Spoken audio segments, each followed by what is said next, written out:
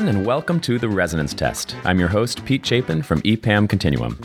Well, we are coming up on 3 years of interviews on The Resonance Test, which is exciting for a couple of reasons. First of all, it means that I still have a job, which is awesome. But even more exciting than my continued employment is that we're able to reconnect with some of the people we've talked to, revisit the concepts we've explored in the innovation space, and see how things have evolved.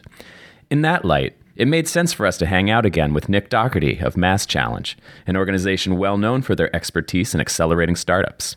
Nick is the managing director of their HealthTech program, doing sophisticated matchmaking between entrepreneurs who have great ideas and organizations who are looking for new solutions and approaches. When we last talked to Nick, the program was just getting off the ground. But since then, he's learned a ton about how to create partnerships with better expectation setting, achievable milestones, and reduced risk.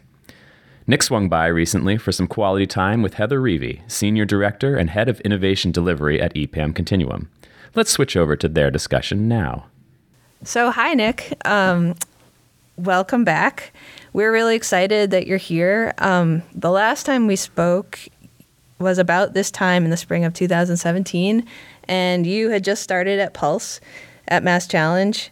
And so today we'd love to focus on how things are going for you, how things have changed since then, and what you're seeing in the future of digital health. Yeah, so I think what's funny, it's amazing how much has changed in a couple of years, positively, including our name. Our name is now MassChallenge HealthTech. So we were originally Pulse at MassChallenge, and now we're MassChallenge HealthTech. And we were at the time, we were the first vertical accelerator for MassChallenge, and now there's a second vertical accelerator, MassChallenge FinTech. And so we're aligned on our names, and we're actually aligned on our finales. So in June this year, we're hosting sort of the first ever morning and evening finale celebrations where MassChallenge HealthTech will be in the morning, and then MassChallenge FinTech will be in the evening, and sort of a full day of innovative things going on. So it's been awesome. I mean, we launched this program that matched startups and huge organizations together a couple of years ago, and we had this hypothesis that it would create all these great outcomes, and it has, and now we're seeing that replicated in the FinTech program. So it's cool to see that the model has grown over time and done really well. Yeah, that's fantastic. I think it would be great to just give us a little bit of information on some of your numbers and your successes. Yeah, so we've had around 90 companies that have gone through the program, and we've generated over 270 partnerships through our matchmaking program. So on average, the startups are working with about 3 partner organizations each. So we call them our champions, which is fantastic to go in and over the course of sort of 2.5 days to walk out of there with 3 partnerships, and then these partnerships go on to extend far beyond the program. It's pretty amazing. So that's probably the number one thing that we look at from a sort of program entry point perspective is those partnerships. That's how you get into the program, is by getting a partnership from one of our champions. But the second thing that we're really looking at is the impact that's created. So every startup in their champion sets goals and milestones that they want to accomplish during the program.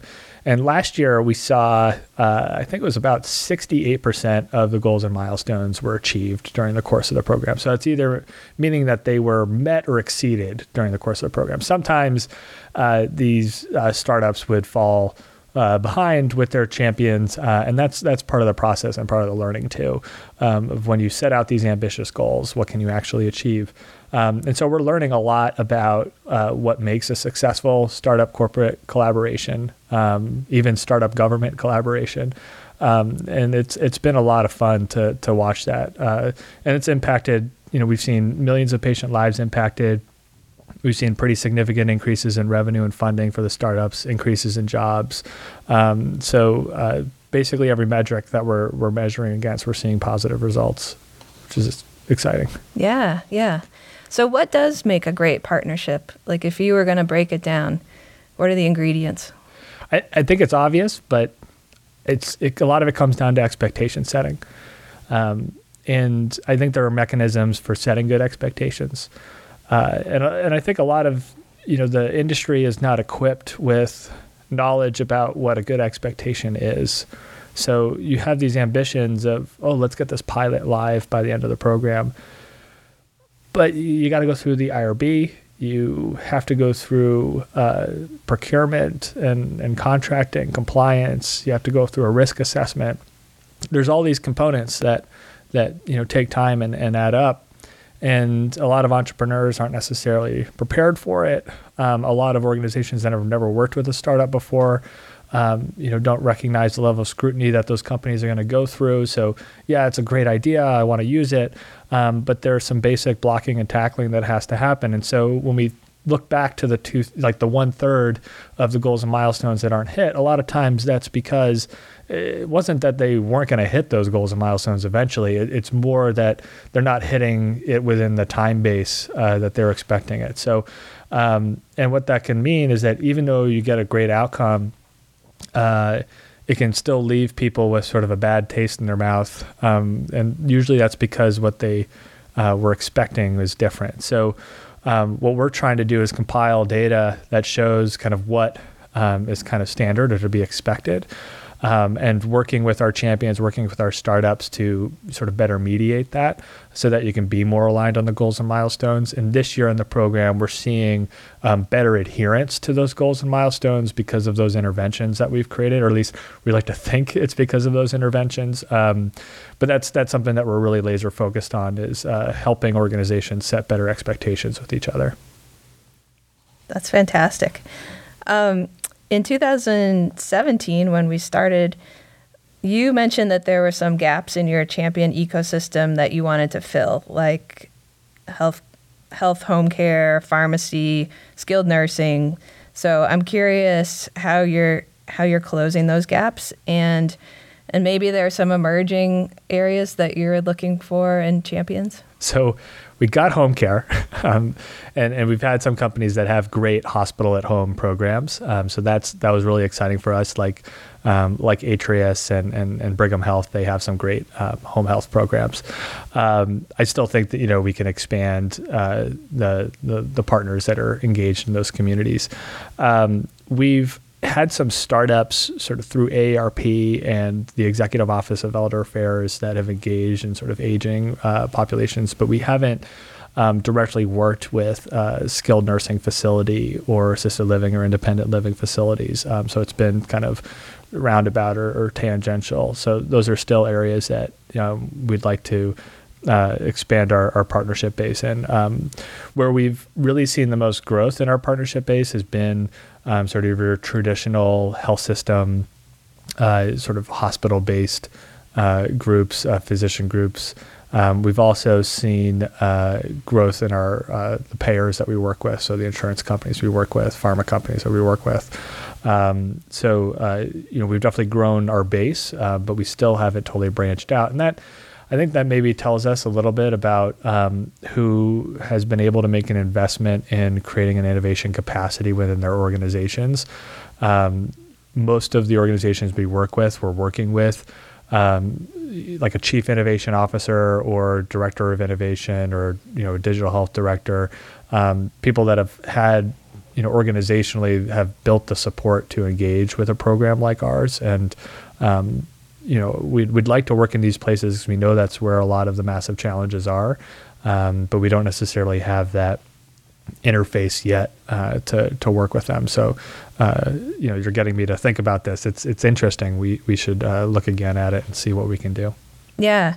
The last time you talked about Microsoft just taking on more startups than any of your other champions because of their advanced innovation capability or their internal ability to know how to do this. Aside from appointing some of these leaders, what are your champions doing internally to, get up to speed in the startup world or to be better able to partner with your startups? I think one of the things that we've observed is that the really great champions have a really good understanding of what their internal capacity is to do innovation. I think that's true of a lot of our champions. So I'll try to be specific. So a couple of our champions, I'm thinking of like AARP and I'm thinking of Harvard Pilgrim. their level of preparation going into the goals and milestones meetings is from sort of year one in the program to now is totally different. So in the first year, it was much more exploratory and what do you want to do and what do you think we should do and what would be good, what would not be good. And at the end of the program, there was sort of mixed results on hitting the goals and milestones or not, but they also got some really amazing results in the program. So it was a little bit more scattershot. But the great results that they got then sort of led to an understanding of what they needed to do in future years. And even the stuff that didn't go well, it also leads to that future expertise that's developed. And I think that's something that we've learned too, is that innovation it's a skill, it's a practice, it's a craft. It's not just we need to get more innovative things. There's a science to implementing innovation, and that's been one of the fun things that we've been able to observe. So they're coming into the meeting, the goals and milestones meeting, with here are the kinds of things that our organization can do. These are the kind of resources we have. We could host this kind of focus group. We could give you access to X, Y, and Z populations. These are the personnel that we can get you in touch with. These are the kind of answers that they could give you.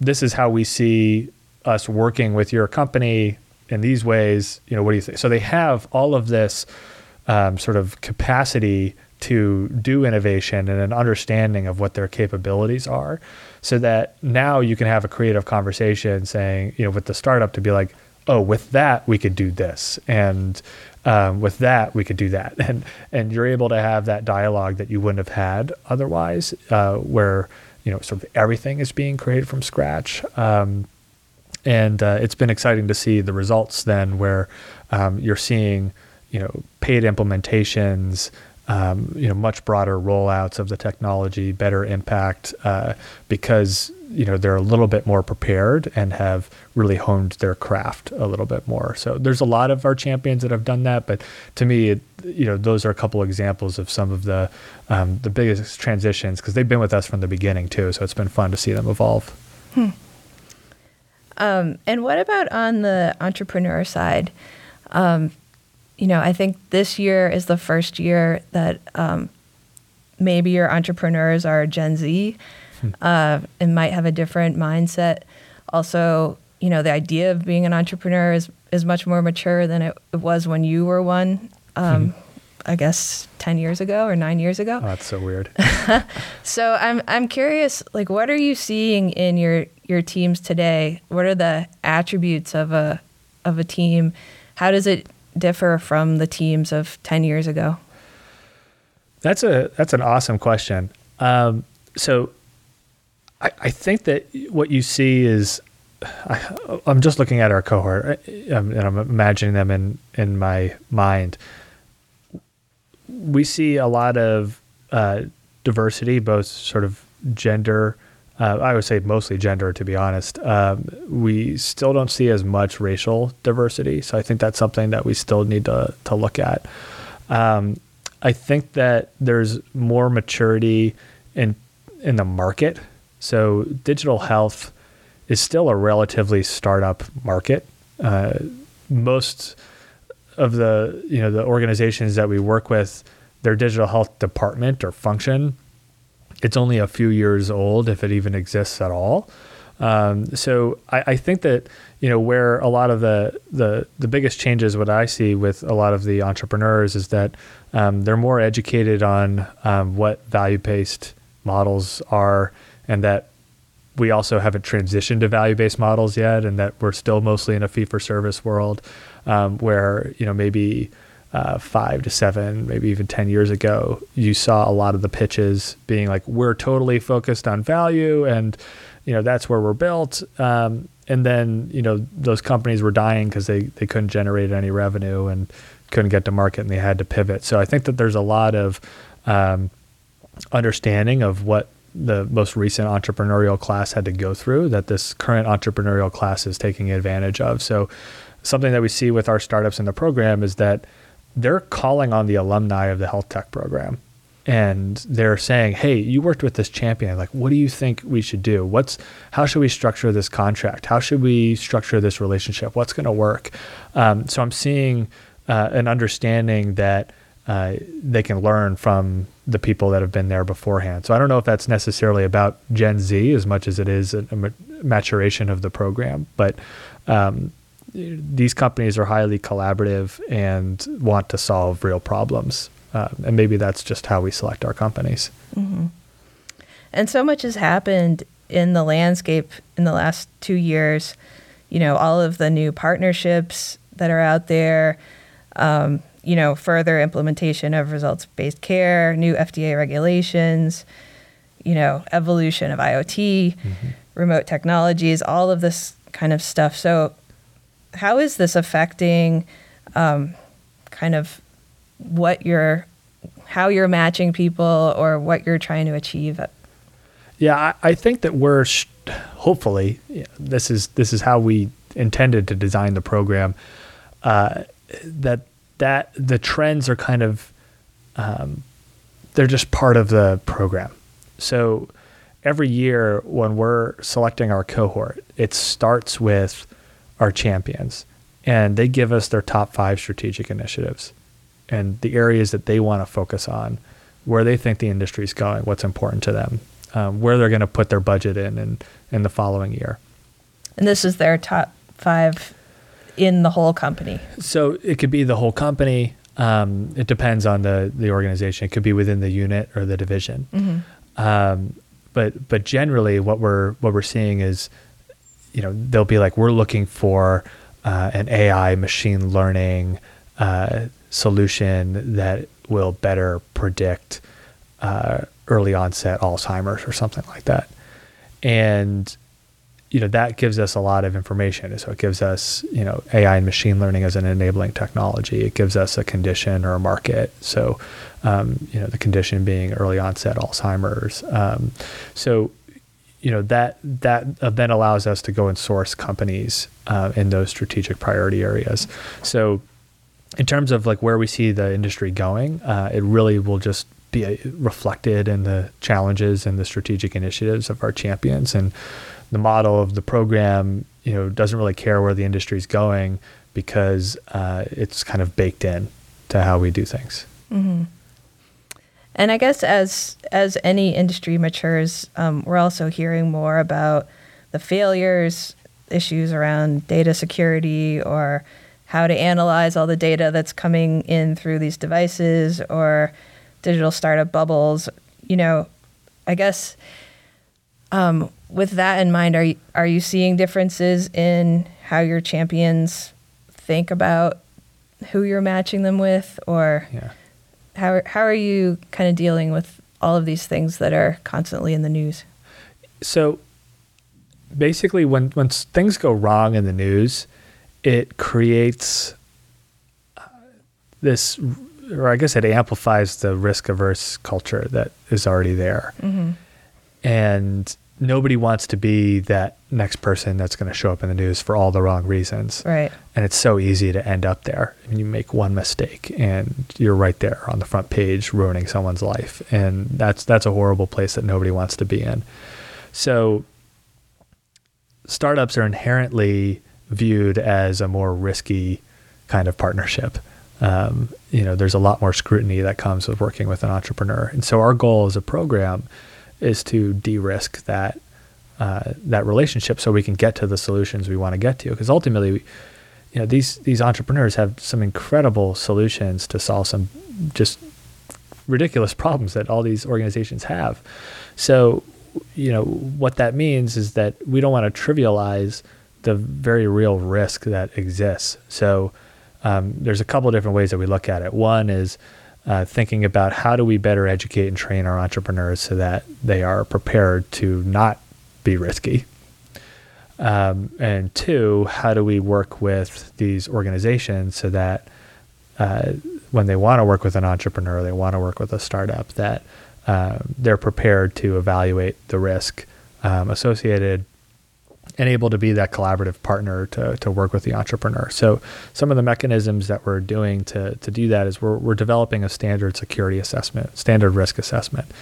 And the reason why that's important from a sort of data security perspective is that, you want to have your data be secure, but the reason why this is sort of a horrific thing for a lot of entrepreneurs is that every covered entity or every hospital or physician group tends to have their own security assessment. And these could be 400, 500 questions long. They could be 100 questions long. They could be all different types of formats, all different types of questions, basically asking a lot of the same stuff. But for an early company, the amount of time and sort of people hours it takes to fill that out, we see sometimes it takes 4 to 6 to 9 months to get through the security review process. And if you've got 12 to 18 months of funding runway, that's not a good recipe for being able to scale quickly or be able to get the job done. And from the provider perspective, we think that there's an opportunity to increase the herd immunity if, we're adopting standard sort of security protocols and frameworks. So we're working with the Commonwealth of Massachusetts. It's part of our contract with the Commonwealth of Massachusetts and part of the Digital Health Initiative of Massachusetts to develop this standard security assessment. And we're also working on a national level through the Together Health Collaborative that we helped launch and be a part of. That works more closely with ONC and HHS at a federal level, as well as a lot of other ecosystems. So we identified that as a problem because it was delaying our goals and milestones. We're excited about this solution we're developing that hopefully will help reduce the time it takes to go through that security review process and increase the level of security that our startups have. At the same time, you want to encourage people to have these moonshot ideas and to, have confidence that they can reach them. So do you have something on the other side of that holds people in tension and keeps them kind of, here at Continuum, we'd call it the scary zone where, it's not cold fusion that will never be achieved, but it's something that is pushing the industry and, pushing expectations. I love that idea because I think we always want to push everybody right up to that edge where it's that impossible edge, and be there to just hold on to them to keep them from falling over, into that impossibility. Because what we really wanted to do when we reframed and thought about the MassChallenge HealthTech program and our vertical programs, is what can we accomplish? How do we make startups enterprise ready? How do we make partnerships that really work and impact that is real? And how can we make an impact in this year? How can we touch patients' lives now, humans' lives now? And so I think that we take kind of a different approach to a lot of innovation of not thinking about what can we do in 10 years, but thinking about what can we do in 6 months. And we're still going to have really lofty, ambitious goals of the future. But we want to incrementally build towards that vision. And I think we want to encourage our entrepreneurs to have that moonshot idea and say, yes, let's make sure that there's no such thing as type 2 diabetes ever again, because we're going to fix that through AI and machine learning, and we're going to be able to identify people earlier and have interventions and solve that problem. That's awesome. Would love to do that. But what are we going to do in the next 6 months that is going to get us towards that? And that's really where we're focused is, how do you implement innovation? How do you compress the time it takes to get a solution in the market? How do you measure the ROI of that solution when it's in the market? How do you then take this from a, 1 condition product to a 10 condition product? How do you build those sort of scales? And that's really where we're focused, is on the how, not on the what or the why, but on the how. We rely on our champions and startups and community to figure out why we should be doing things, like what problems should we be solving. And we rely on them to talk to us about the outcomes that they want to achieve, but we focus on how they achieve them. It feels like, it's hard within the industry to have conversations about this without kind of tumbling into conversations about technologies. Mm-hmm. So as you're, trying to emphasize patient outcomes and really the user in these different ideas, how do you help your champions and your teams sort of understand those needs and make them forefront in the process? So we often talk about, the humans and the patients and that, why are we all here? So I just said that we don't focus on the why, but we do. And it's to solve massive challenges, and it's to improve humans' lives. Maybe we'll focus on other species too, but right now we're focused on humans. And I just think that that's an important filter to view everything through. And one of the reasons why we have the challenges structurally built into the program is that these are the challenges that face our patients and the delivery system that supports them, and hopefully the lives that these humans get to live so that they never become patients. And so by centering around these challenges, it allows us to have a conversation with the startup to say, let's figure out how you can work with this champion. I know that this deal or this relationship, it's not ideal. It's not the perfect thing. It's not everything that you ever wanted. But is this going to help you achieve your mission? Is this going to help you, help these patients? Yes. Okay. Well, how are we going to get a path to commitment between you and this champion so that you can accomplish your mission? And we'll have that conversation with the startup. We'll have that conversation with the champion too, being like, look, you want to accomplish your mission. You want to do that. You thought that working with the startup was going to help you. We feel confident that it is, but you're not going to be able to have worldwide exclusivity for this company indefinitely. So where are you willing to budge? Where are you going to negotiate? How are we going to get this path to commitment forward? And that's really having that mutual challenge and that shared interest and that shared objective, we think is incredibly important towards finding operational alignment. So when you have that sort of cultural and why and mission alignment, it's much easier to find that operational alignment. So I shouldn't say that the why isn't important. It's probably the most important thing. But often organizations neglect to then take that next step and figure out how they're going to translate the mission to reality. Mm-hmm. Yeah. I'm curious, as you look towards the future, what are some of the trends that you're seeing in digital health, and what are things that maybe we're not hearing as much about that you think are going to be big deals in the future? And then maybe on the inverse, like, are there things that we're hearing a lot of hype about that you ultimately think aren't going to translate into something that can help people? I think, some of the most interesting things to me are some of the most on the surface level boring things. So I think health policy is incredibly interesting because health policy is the mechanism that really aligns the incentives. So if you want to understand where healthcare is going, you have to follow the policy and the payment, and to understand where is the industry headed. Are we going to reimburse telemedicine? And if we are, then telemedicine is going to be huge. Mm-hmm. Are we going to try to move patients out of the hospital? Then home care is going to explode, and there's all different technologies and monitoring solutions that are going to have to change there. Are we actually going to rip the Band-Aid off and go from fee for service to value-based? That's going to change everything. So I'm really interested in, how policy and payment is going to change to align towards the kind of outcomes that we want to, get to as a society, as a country. So I know that's kind of a non-answer about, specific things, but I think that there's so many. I'll give you an example of why I don't really get attached to any one specific technology, because ultimately I get attached to the problems that we're trying to solve.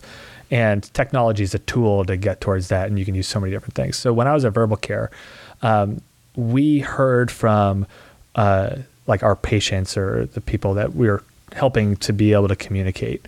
So we had a tablet-based product, picture-based icons that you could select to help you communicate if you're a nonverbal patient or person. And we had people living with aphasia who basically lost their ability to communicate effectively. And they were worried about these situations where they would be at a restaurant and they wouldn't get served alcohol because they were slurring their speech and they were said, "You're drunk." It's like, no, I just had a stroke and I can't communicate that way. Or getting pulled over and, sounding slurred, and thinking that they're drunk. So they're just worried about all these situations that they'd be in where, could they just pull out the app and say, I have this going on? And we're like, is that really the best solution? You having to go fumble, find your phone, get the app out, log in, because at the time there wasn't any biometrics or anything like that. So what we made was a wallet card that said, "I have aphasia. These are some things, like here are some people that you can call. This is what happened."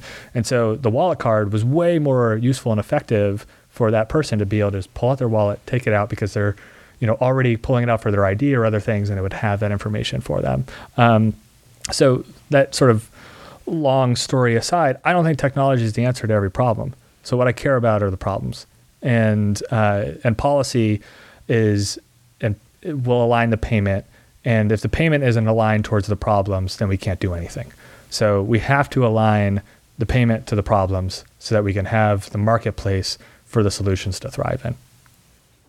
That's fantastic. Do you have people on your staff that are scouring the news every day for policy updates and kind of helping translate that to your teams? So I think, one of the reasons why we started Together Health, which is this consortium of health ecosystems, is that we're really closely tied with HHS and the Office of the National Coordinator for Health IT. And they come to us saying, "Hey, we have this new rule change happening. Can you share this with your communities so that we can get input on it?" And so we have HHS coming to us saying, "We have these rule changes impending. Can you provide comments and feedback on it?" So that's a super helpful mechanism to be tied directly with them and have them coming to us to provide feedback. I think the same is true in our work with the Health Policy Commission for Massachusetts. So on a state level, we're working with the Commonwealth on developing an innovation guide for community health systems so that non-academic medical centers, organizations that don't have an innovation function, can reference this guide and say, how do I work with the digital health technology? How do I evaluate them? How do I onboard them? How do I measure the ROI? All these things that they're curious about. So we're working with them to develop that. And we're doing some research around that. And the intention is to then use that for any policy recommendations at the state so that we can be more digital health friendly. But frankly, can we adopt innovation effectively to improve the lives of the people of the Commonwealth?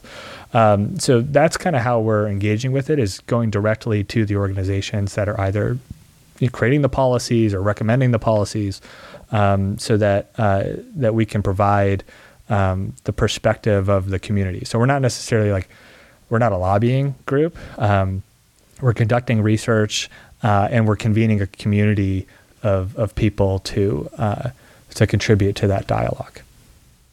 Wow, that's really cool that you have such access.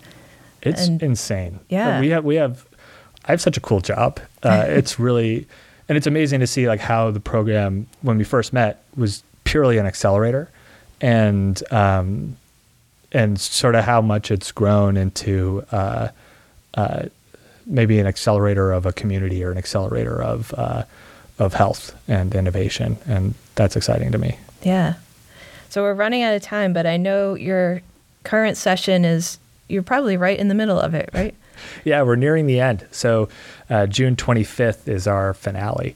And that's when we're going to be celebrating all of the entrepreneurs and what they accomplished. And, they're all kind of freaking out because they have a lot to do before the end of the program. But we've seen historically that there's a huge amount of activity that happens between now and then. So I'm very excited to see that. Yeah. I know you can't really tell us what's happening and what you're excited about, but can you give us any teasers to what we can expect?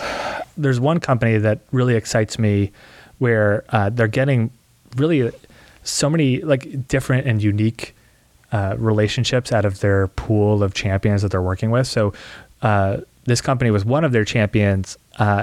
They flew down to DC and had this just like amazing series of focus groups where they got all of this product feedback, and in a very like professional setting that is going to bring them into an entirely new market segment.